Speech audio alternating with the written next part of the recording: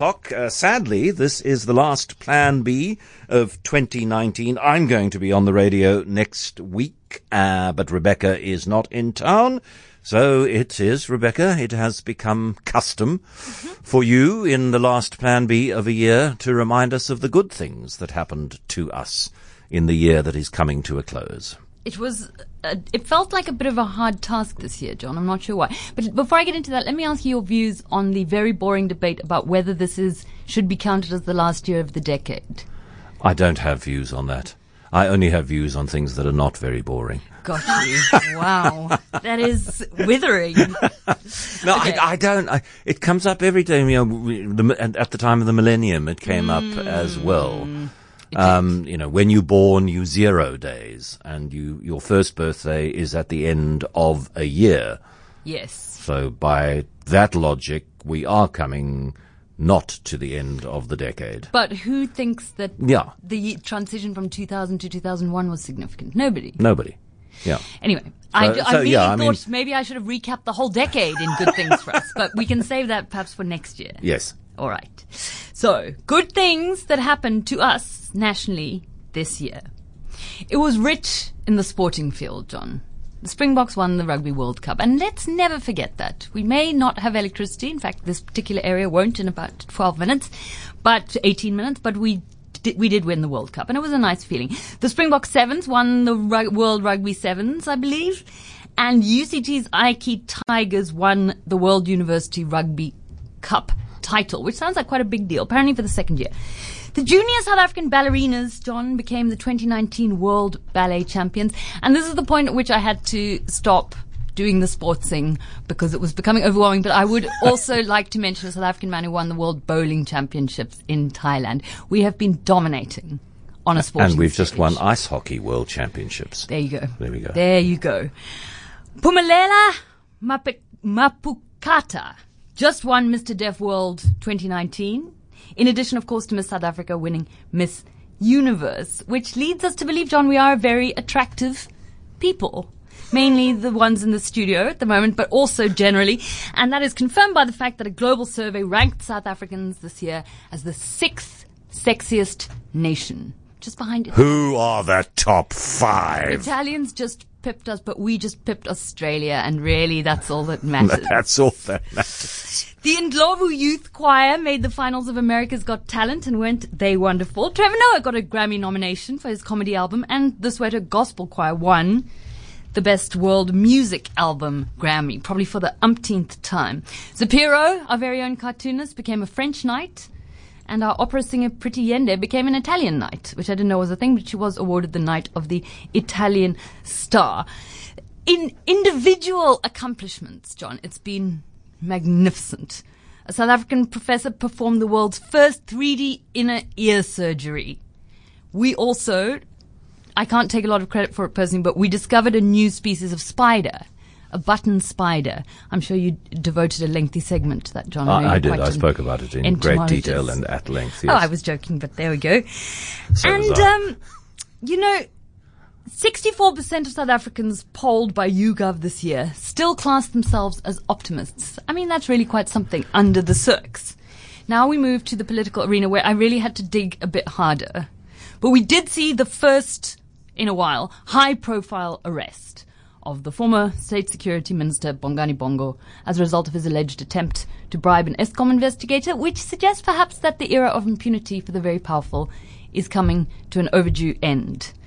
We've had the Zondo Commission continuing to unpack the fetid mess that is state capture, and even though the work is long and torturous and seems never ending, I think it's worth reminding ourselves that even 3 years ago, it would have been unthinkable to imagine some of South Africa's most powerful people being called in front of the nation to account for themselves over the last decade. And I find that quite remarkable. We shed a number of underperforming ministers this year, like Batabile Dlamini. Kept a few as well, but we're looking on the positive, so I will not interrupt in that Nope. We also gloomy saw way. a slim down of ministries, much needed, and a cut to ministerial perks. Again, perhaps inadequate, but there we are. Former President Jacob Zuma may finally have run out of road in postponing his criminal trial, which could be one of the things to look forward to in 2020. It could. Did you see that remark about him you saw that he went to Cuba to get post-poisoning treatment, and one of the byproducts of the poisoning event of 2014 was lapses in memory. Yes, I did. Unfortunately. And laying the grounds for, I'm sorry, Justice Zondo, I just can't remember. I was poisoned, you know. That's what he will perhaps be bringing to an actual court next year. South Africa is back in the first league, and that means the top 60 countries of the World Economic Forum's Global Competitiveness Index, which lists countries for desirability of investment. We slipped out of it last year, but we are back in. And finally, it was quite a short list, I did warn you. The NPA has indicated it is almost ready to take a number of big corruption and state capture cases to court, like the Estina Dairy matter. It's also going to be looking into all sorts of fascinating TRC matters. So the arc of the moral universe, John, may be bending slowly towards justice next year.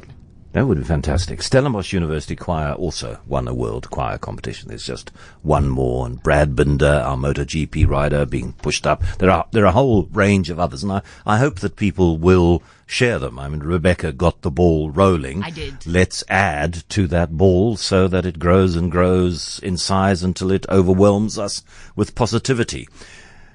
Yeah, it's not a great end to the year. The lack of electricity and the lack of economic activity prompted by the lack of electricity does kind of sour things. But what can we look forward to next year then? This was an even shorter and harder list, John. But here we go. I rolled up my sleeves. The Olympics. Who doesn't love a Summer Olympics? And now Russia can't compete. Well, they can compete, but under neutral flags. So everyone else can have a chance of winning something. Question, John, when an athlete competes in the Olympics under a neutral flag, what do they play when they win gold? Nicola will tell you. She knows. I also know it was a test. We had it as a rapid-fire question recently. You see. What is the answer? You give it. Ode to Joy. Is that right? Yes. Okay. What else? We have a new James Bond film coming in April. Do you think that's weak?